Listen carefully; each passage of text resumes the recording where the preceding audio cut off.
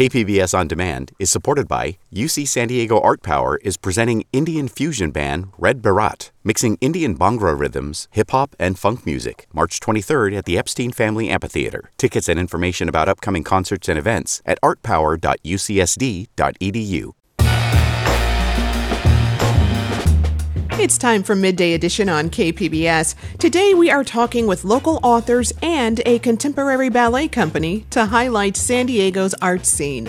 I'm Jade Hindman. Here's to conversations that keep you informed, inspired, and make you think.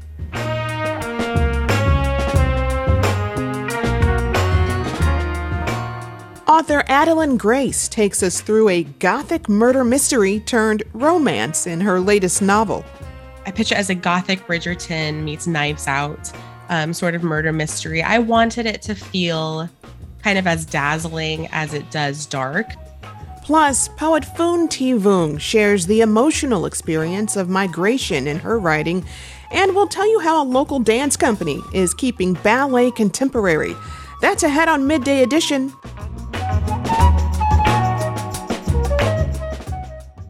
KPBS On Demand is supported by UC San Diego Osher Lifelong Learning Institute, hosting an open house to learn about the upcoming classes and seminars, member benefits, and meet the volunteer leadership team. Saturday, March 30th. Registration at extendedstudies.ucsd.edu/OLLI. Spirits abound in one local best-selling author's young adult fantasy series. Belladonna, the first in the series, is a Gothic-infused romance set against a Victorian-era backdrop. The protagonist, Signa, is an immortal young woman who can talk to spirits, which is how she finds out her late relatives were actually poisoned. She sets out to find the murderer with a spirit named Death, who, quote, makes her life a living hell. Their connection, however, grows in ways she could never imagine. The romance and intrigue continues in the sequel Foxglove, which came out Tuesday. Joining us to talk more about the series is author Adeline Grace. And Adeline, welcome. Oh my gosh, that was the best intro I think I've ever had in my entire life. I'm just over here grinning. Thank you so much. You are so welcome. We're so glad to have you here. So, first, I want to talk about Belladonna first. The inspiration for your series actually came from a moment where you envisioned your own death. Tell us more about that. Yeah, so I was such a weird kid. My relaxing music I grew up listening to was like Sweeney Todd. So I've always been, I guess, a little bit of an oddball. But my first job was working in live theater. And one of the shows I was working on back when I lived in Arizona Broadway Theater, was The Secret Garden. And I was up in the rafters on the catwalk, way high above the audience. And, I'd seen this show probably 50 times at this point. My brain is just on autopilot. And nobody knows I'm up there. And I'm just staring down at the audience, watching like the ghost on stage sing. And I just had this weird thought of like, what would happen if I fell? Would anybody be able to see me? Like, would I die? Would I become a ghost? Would I haunt this theater?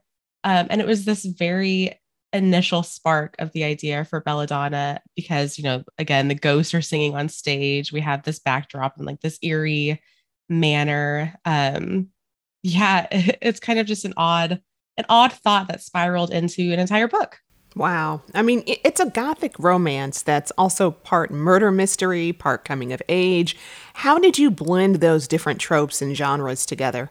Yeah, I really threw just everything I loved personally into this book. I wrote it during peak COVID when we were at home quarantining and couldn't leave the house. So it was very much just for me. I've always loved the Victorian era. I've always loved that sort of paranormal romance. The book that kind of just made me want to be an author was Twilight, which, has a very paranormal romance at its core.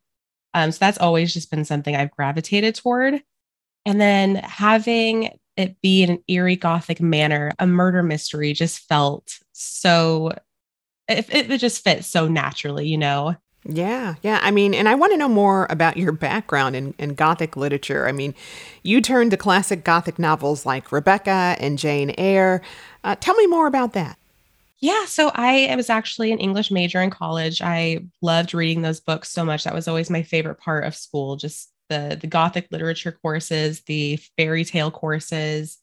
all of that. So being able to kind of weave all those elements together into a book that I got to create was just the best of every world.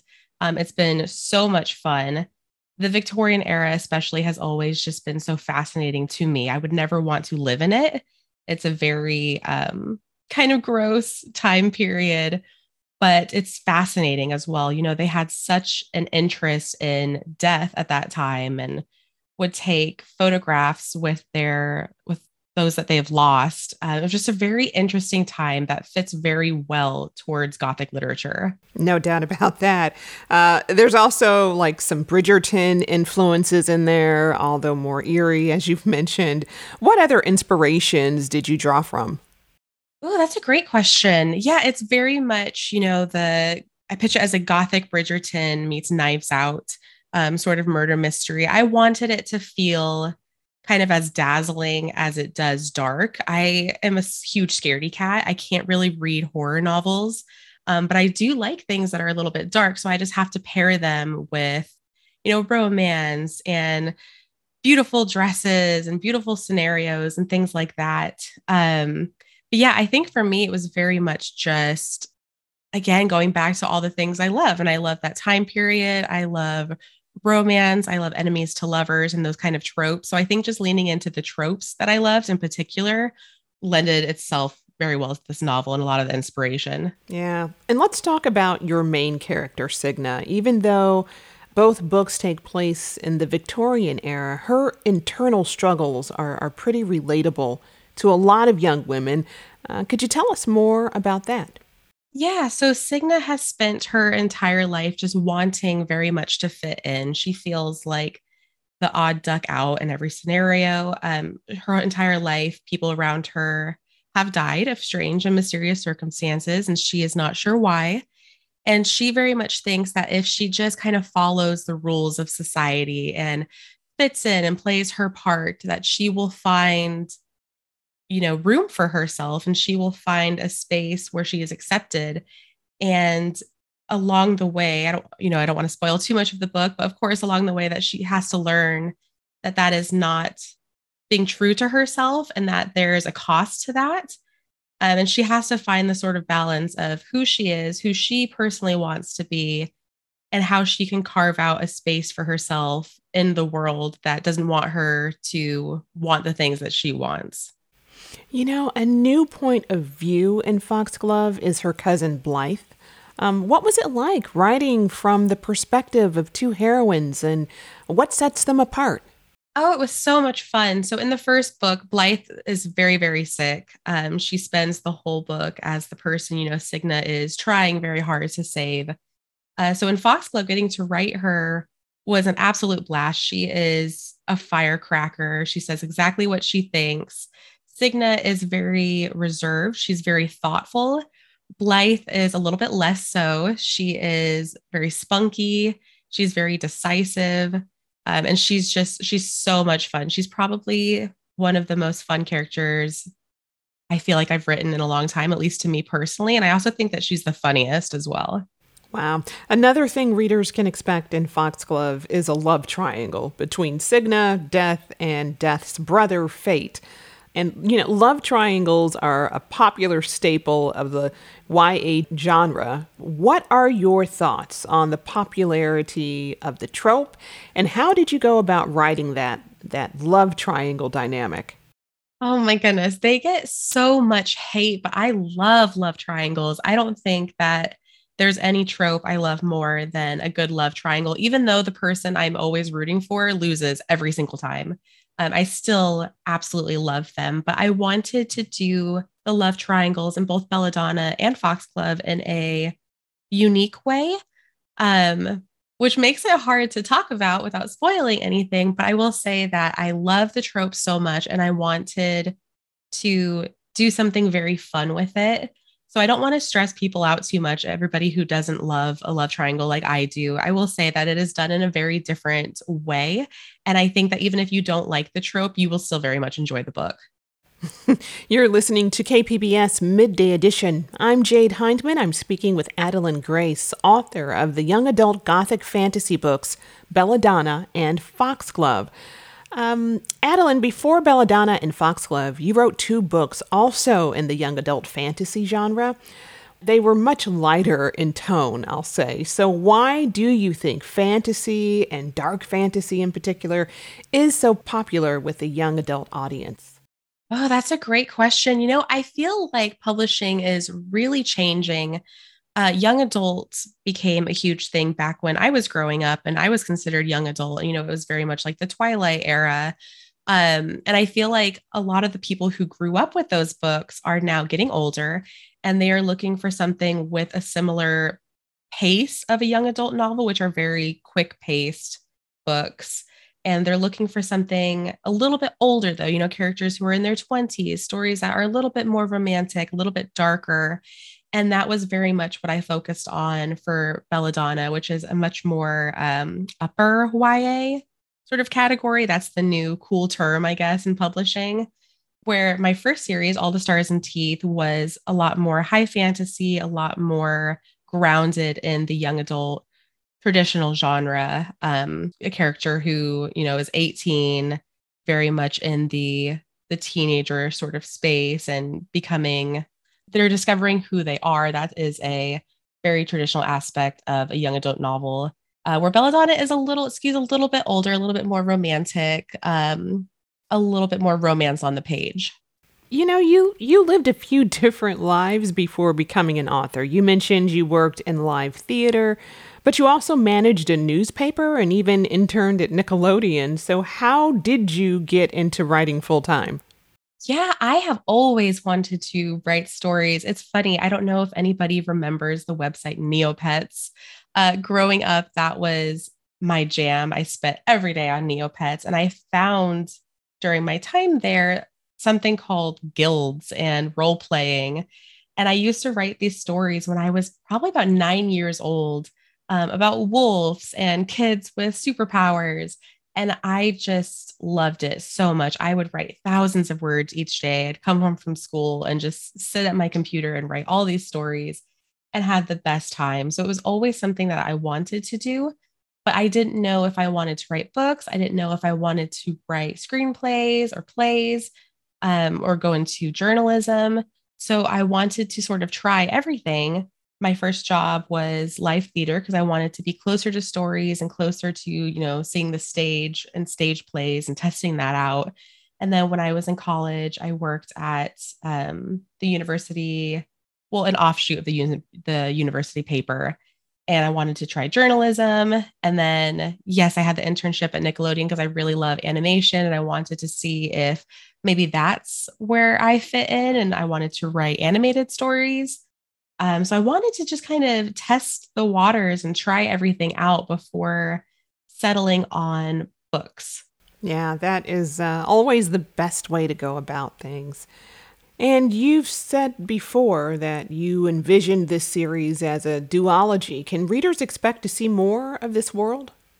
Yes, they can. So it's funny, I sold the story initially as a standalone. And then once I was in it and writing it, I was like, you know what? There's just so much more here. There's characters I really want to explore and stories that I want to explore. So we sold another book, which was Foxglove. And once I turned that in, I was like, hey, publisher, hey, everybody. I actually have a third book that I would love to sell and tell one day. And I was fortunate enough to have them be on board with that. So yes, there's a third book coming. It's called Wisteria. All right. So, are there any themes that you're still hoping to explore? Ooh, that's a good question. I really want to lean more into the romance in the third book. And I will say that once readers get through Foxglove, I think that they will have a good idea of what the story of Wisteria is going to be about. But yeah, for this book, I've actually written the first draft of the third book already. And I am getting to do everything that I hoped I would get to do. So I'm very, very excited about it. I'm very excited about this series. And I'm just so ready for everybody to be able to read it. Is there anything you hope readers will take away from the series? I just want them to have fun. I want them to be able to feel like they can pick up a book and just escape into it. There's so many things happening in the world right now that are scary and that are heavy. And I just really want to write stories where people can escape all of that for a little bit. So that's my hope. I hope that they get to pick it up and just fall into a story that takes their brain into a fantasy world. I've been speaking with Adeline Grace, author of the young adult Gothic fantasy books, Belladonna and its sequel, Foxglove. Foxglove is out now. Thanks so much for joining us. Thank you so much for having me. This was a lot of fun. Coming up, poet Vung Thi Vung shares the emotional experience of migration in her latest work. How do I stay in relationship to the culture that I come from, even when at times and in different ways I might be disconnected from it? You're listening to KPBS Midday Edition.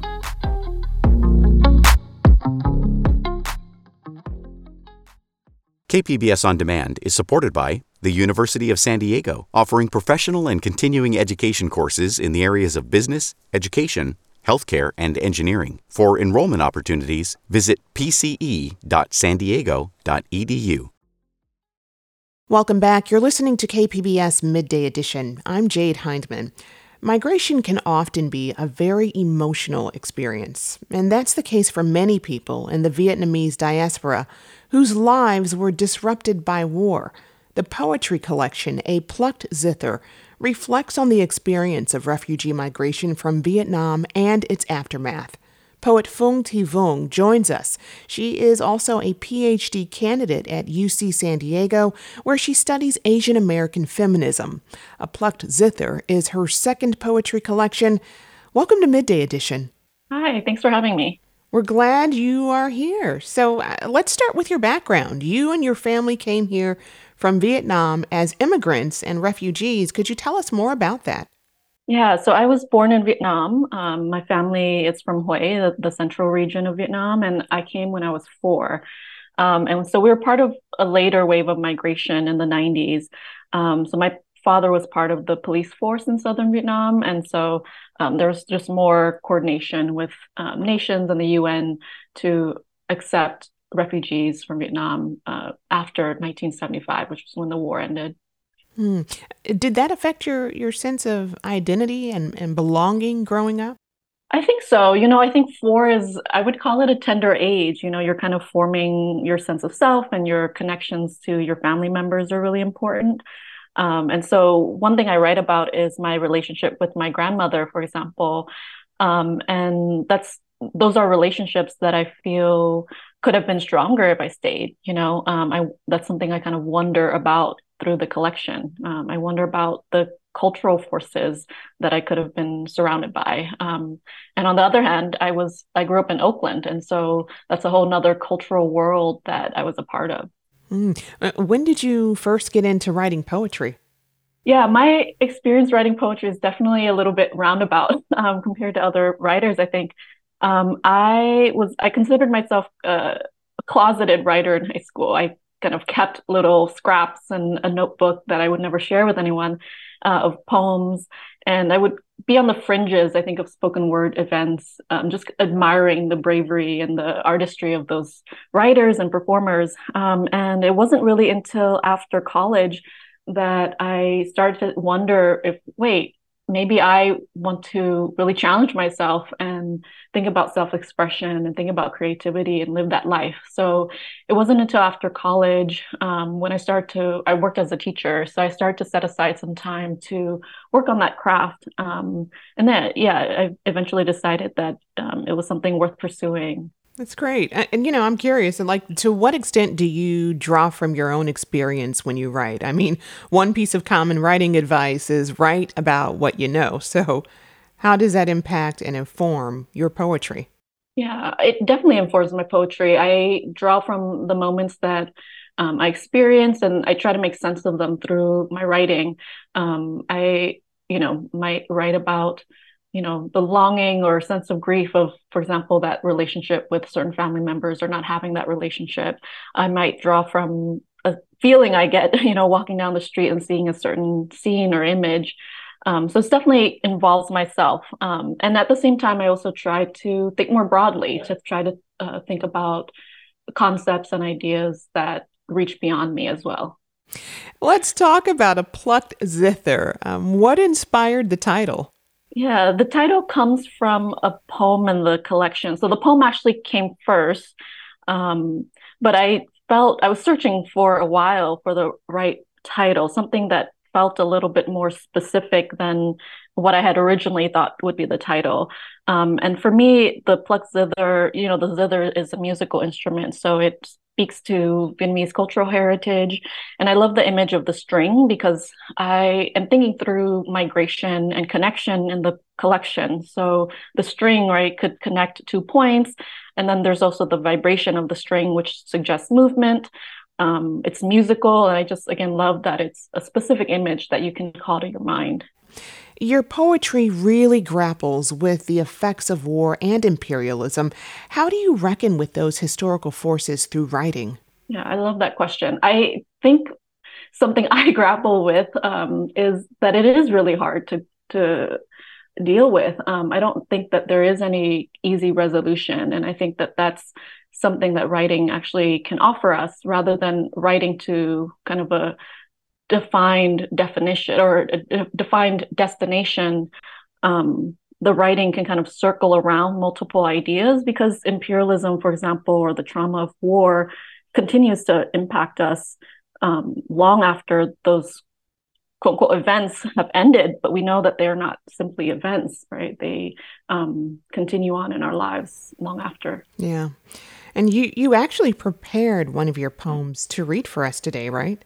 Yeah, so this is called In the Canals of Thought. And to connect to your earlier question about how my own experience might come into the poem, this was actually literally when I was walking down the street and saw something that evoked for me the idea of memory. So, in the canals of thought, mass of wires, birds' nests of cables, power lines above me in Colorado, some gray alley, gray building behind a tea house, a creek, a two-lane boulevard as American as ash trees, deep in August's frayed feathers, where thick black ropes, vines, branches, what you call it, like rubber, electric tunnels stretched taut across air, the mess floating by someone's balcony, 3 floors up in apartment space to beat the summer heat. Like suddenly I'm looking up in Saigon, way somewhere in a balmy alley, white underwear on hangers, drying an electric transformer, and I overhear the neighbors chat, sitting on short plastic stools, sniffing between chili snot and noodle slurps, the basil and beef hanging in humidity, telltale signs of any dense place, its animal tangle, smells and sidewalk denseness, man-made sky-high knots, tightrope for currents. Under there, I stand and I look, and I am teleporting, time-tripping, child of electric vision. That really takes you there. That really takes you there. You're listening to KPBS Midday Edition. I'm Jade Hindman. I'm speaking with poet Phuong Thi Vuong about her newest poetry collection, A Plucked Zither. And Phuong, you also explore other themes like intergenerational connections, grief, memory. Is there a theme that is most important to you personally, or one theme that comes up most in your writing? Yeah, I feel like the theme that maybe connects all of what you have mentioned is disconnection and connection. So just kind of this duality, or maybe the messy contradictions of the two, feels really resonant for me. How do I stay in relationship to the culture that I come from, even when at times and in different ways I might be disconnected from it. So yeah, I feel like maybe a broader umbrella could be connection and disconnection. How about language? Vietnamese words and phrases are interwoven throughout your poems. What is your relationship to language and the use of Vietnamese in your poetry? Yeah, thank you so much for bringing that up. It's really important to me. So ironically, maybe I am not fluent completely in Vietnamese. I really just speak it to my family, and I'm not fully literate in it either. So I am, looking up words in the dictionary. But for that very reason, that kind of grasping and reaching, that effort that I have to put into it is partly why it is so important to me. It's this continual process of trying to connect to the language and the culture and history. And then also, because that is a language that I mostly speak with my family, there's so much emotion to it, and even the emotion of that struggle, it just feels really important to stay with. And there's a famous anti-war Vietnamese singer whose writing you actually lean on a lot. Can you tell me about that? Yeah, so his name is Trần Công Sơn. He actually is, I believe, from the area that my family is from, and he's written a lot of songs. So people might compare him to Joan Baez or Bob Dylan from the US. And so I sometimes take words from his songs and explore some of the meanings behind them. I pull from them in particular because sometimes a word might have so many different layers to them, so many connotations that I can't fully explain. They might create maybe a sense of hope or longing that is so embodied in me that I try to explain or communicate in my poems. But it's really that struggle that I'm trying to demonstrate or get across to the reader. Are there any specific lines from his songwriting that really resonate with you? Yeah, I pulled up some here. So from his song "Gia tài của mẹ," which could translate to mother's legacy or inheritance.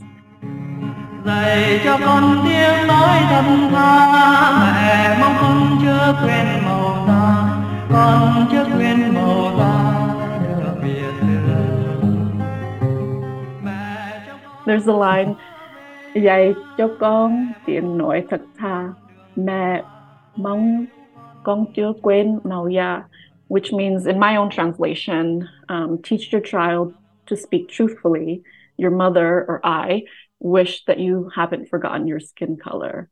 So, some of the things I kind of draw from those lines is the word mong. So it really kind of means to wish or to hope, but there's something deeper about it that I can't really put my finger on it. And so I have a poem that tries to explore these different images that I hope can communicate how that one word, hope or wish, can't fully encapsulate what that meaning is. You're also a PhD candidate and fellow at UC San Diego. Tell us more about your work there. Yeah, my work there, I'm trying to think about inscrutability in the archives. So I kind of hinted at this before, but there might be space where there's a use for hiding or not communicating as directly as possible. And so what's the strategic use of distancing ourselves or veiling ourselves? So I'm exploring that. I'm interested in issues of solidarity and anti-colonial solidarity as well, and how might Asian American women's literature help us get at some of those ideas. But yeah, this work is definitely still in process. Right. Speaking of which, we've talked about how a lot of your work looks at the Vietnamese and Asian experience and the Asian American experience and the silences. Is there anything you're interested in exploring further? Yeah, I think the issue is so complex. I think especially when I was younger, I entered writing thinking we have to unpack the silence, we have to speak to it, we have to call out the secrets because that's how we'll get rid of their power over us. And I still believe that, but I think with some further nuance, which is that sometimes there might be reason to hold on to silence, or we might center a different audience that might perhaps make it seem like we're excluding others. So for example, with my use of Vietnamese in the poems, there might be some readers that feel challenged by that. But that is one way that I'm centering a different audience or a different group of people with that access to the language. Absolutely. And what do you ultimately hope readers will take away from your poetry? Yeah, I think just how complicated and ongoing these histories are, right? In the description of the book is the word aftermath. So does war simply end and we go on with our lives, or how do we carry it on? How do we carry on the memory, and how do we live ethically with those lessons? I've been speaking with Phuong Thi Vuong, author of the poetry collection A Plucked Zither. Vuong, thank you so much for joining us today. Yeah, thank you again for having me. Coming up, how the Rosenbach's Ballet Company is keeping the art modern. Being a contemporary ballet company, our focus is on making dance relevant and, reflecting the times and bringing it into today. You're listening to KPBS Midday Edition.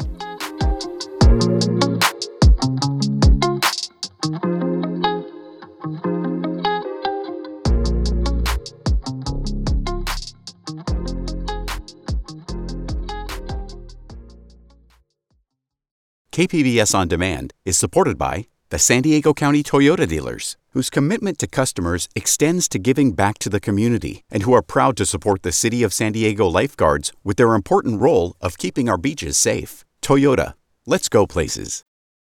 Welcome back. You're listening to KPBS Midday Edition. I'm Jade Hindman.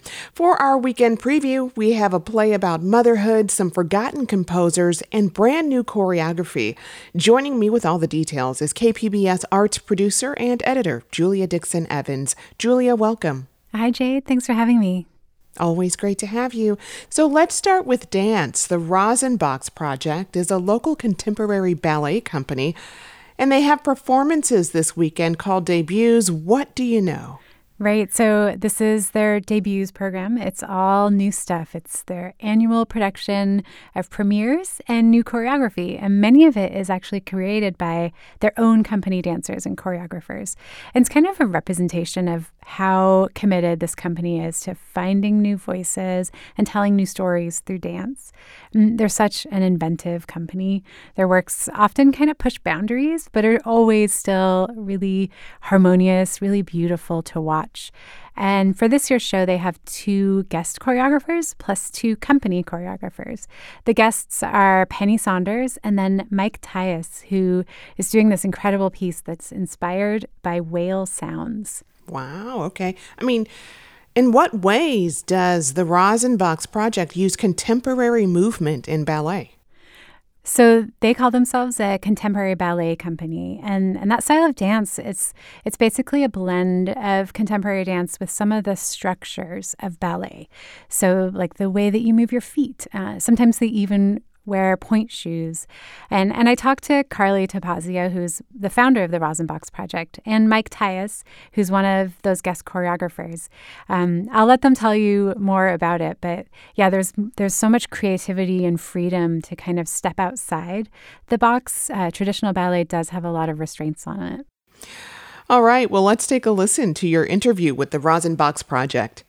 There was kind of a couple of reasons leading up to it, but one of them being that we felt that there was more area to explore and more that we wanted to share and express as artists in, kind of shifting the focus of being more about the connection and the experience between both artists and audience members. So I think that was really the initial launching point and the impetus for this kind of birth of the company. A lot of our shows tend to be more intimate, more focused on the experience between audience and artists. So they are intimate in nature. They, just as our mission statement kind of states, they really focus on reimagining the way that both artists and audiences experience dance and connect with it. So having alternative venues, really breaking down the fourth wall to make dance and our live performances more of an experience and more approachable and accessible, as well as exploring alternative kind of performance structures such as immersive shows or mixed media, or just not the typical proscenium stage shows. And I think that was kind of what really intrigued most of us as artists and really launched the company as a whole. So this is the Rosenbach's Project is a contemporary ballet company.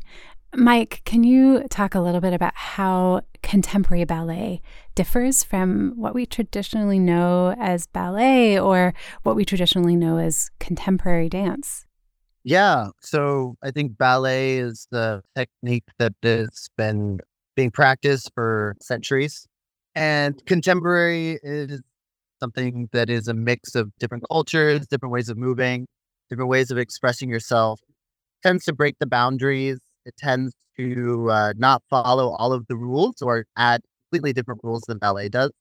So when you add kind of the ballet structure, the ballet vocabulary, and mix of a contemporary vocabulary, one that bends, breaks, augments the rules, you get something that tends to be quite unique and quite thrilling to watch. And does it take a certain type of performer to make those transitions between classical ballet and contemporary ballet? I mean, you have a background in classical ballet as well as in things like Cirque du Soleil. How does that play out for you? Yeah, I think it takes somebody who is, I don't even think it's as much about talent. It is about determination and curiosity and a desire to explore different avenues and ways of moving. I think ballet was one of the things that I found exciting, but I also grew up in gymnastics, and gymnastics is another completely different technique, but with one with a set of really stringent rules that cultivated my desire for discipline and excellence. And I think that's what it takes to kind of cultivate an artist who's interested in contemporary dance styles is curiosity, discipline, and a desire to break the rules. Carly, this program features brand new works of choreography. Can we talk about why this is something you're committed to showcasing year after year? Absolutely. I think for one, speaking to just the nature of our company, being a contemporary ballet company, our focus is on making dance relevant and, reflecting the times and bringing it into today. So it's so very important to us to continue to create new works that evolve alongside the voices that are creating them and that are representative of them. So new works to us is very important and very crucial to our mission and to the company and the artists that we not only employ, but also engage with. And I think one of the most beautiful things, just like Mike had mentioned, is that contemporary ballet, part of that means not sticking so true to the classical form, but using it sort of as a baseboard and then exploring and really igniting, and following your creativity and the curiosity and different ways of realizing, what ballet technique is, but kind of bending and maybe sometimes breaking the rules. And it creates just, these totally new and beautiful languages and expressions that I think make for just so many new opportunities. Mike, I want to talk about your piece in this show. It's a world premiere, and I'm wondering if you could set the scene for us. Tell us about what we see on stage and what we'll hear and what inspires this piece too. Yeah, so Orca's a world premiere. My partner, Luca Renzi, and I were really inspired by the sound of whales. Listening to whale tracks on Spotify and found them haunting and beautiful. We had been exploring physically with lines and ripples, things like dolphins jumping out of the water or birds flying in perfect harmony were really inspiring for us to watch, and we wanted to kind of recreate those. We were also really inspired and kind of tickled by the reports of these orcas off the coast of Spain that were, I guess, had enough free time because of the amount of food that they were receiving to start playing with boats, and they started tipping boats over, which, sucks for fishermen. But I found it an interesting conversation to have during this time of climate change, overfishing, talking about our oceans. It felt like a kind of sense of revenge. But that was kind of just the jumping off point. I think what you'll see in the work is all those things that we had been playing with, ripples and formations, things that feel organic.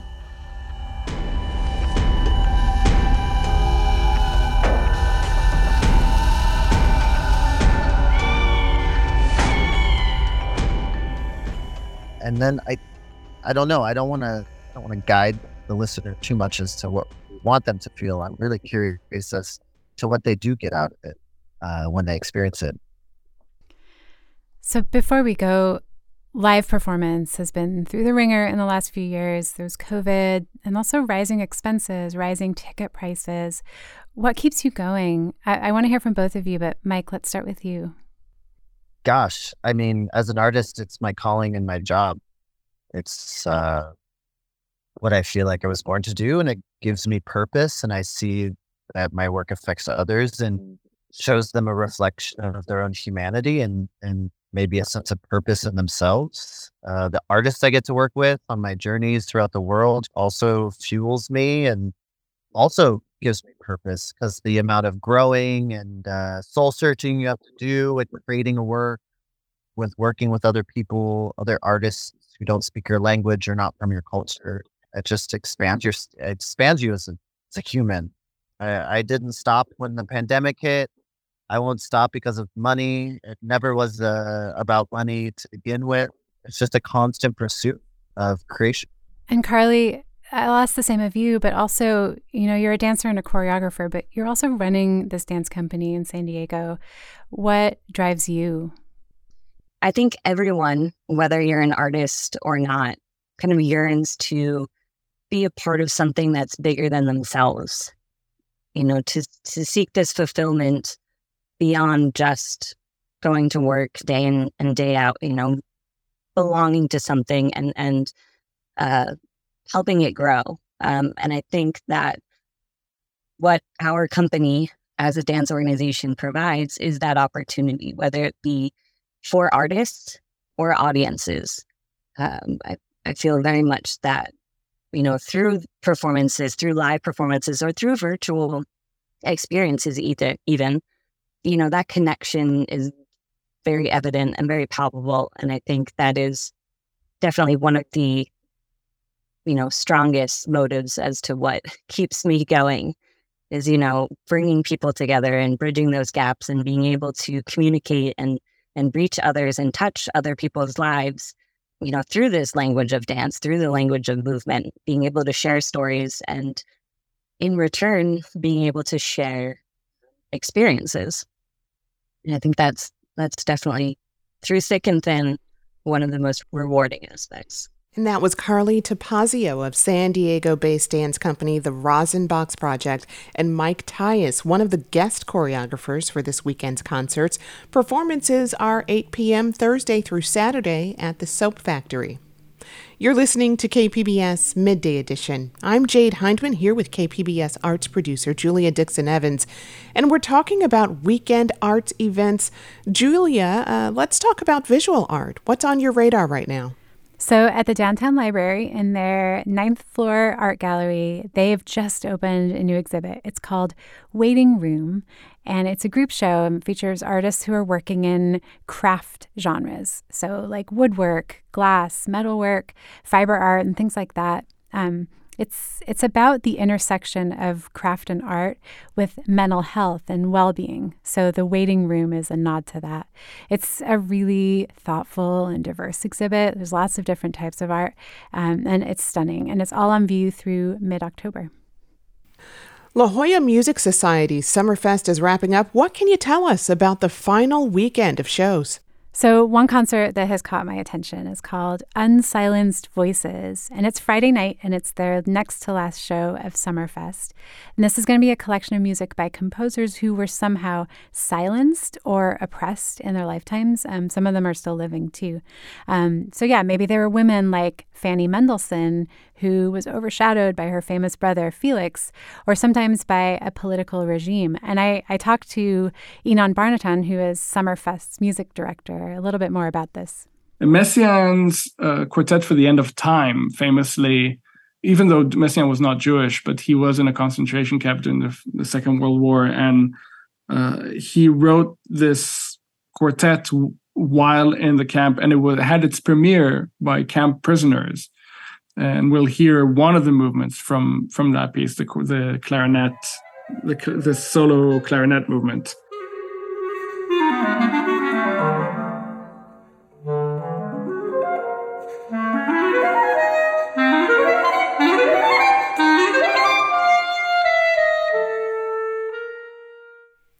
And that concert is Friday night at the Conrad Prebys Performing Arts Center in La Jolla.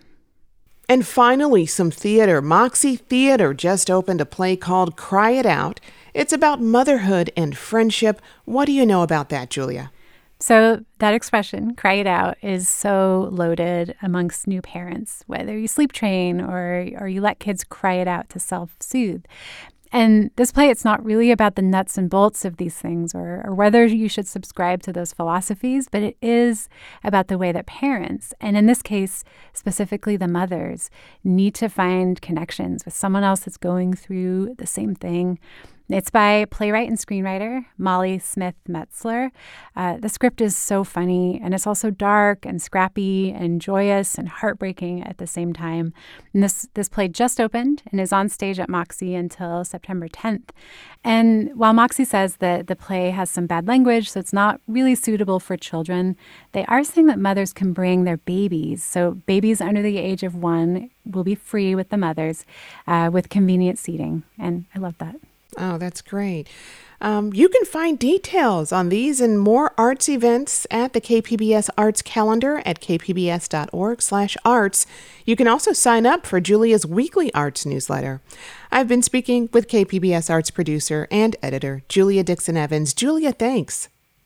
Thank you, Jade.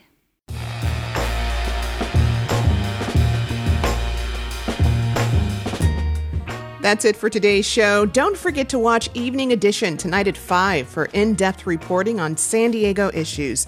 The Roundtable is here tomorrow at noon. And if you ever miss a Midday Edition show, you can listen to the podcast on all platforms. I'd like to thank the Midday Edition team, producers Andrew Bracken, Juliana Domingo, Brooke Ruth, and assistant Ariana Clay. Technical directors are Adrian Villalobos and Rebecca Chacon. Art contributors are Beth Accomando and Julia Dixon Evans. And the music you're hearing is from San Diego's own Surefire Soul Ensemble. I'm Jade Hindman. Thanks for listening and have a great weekend, everyone.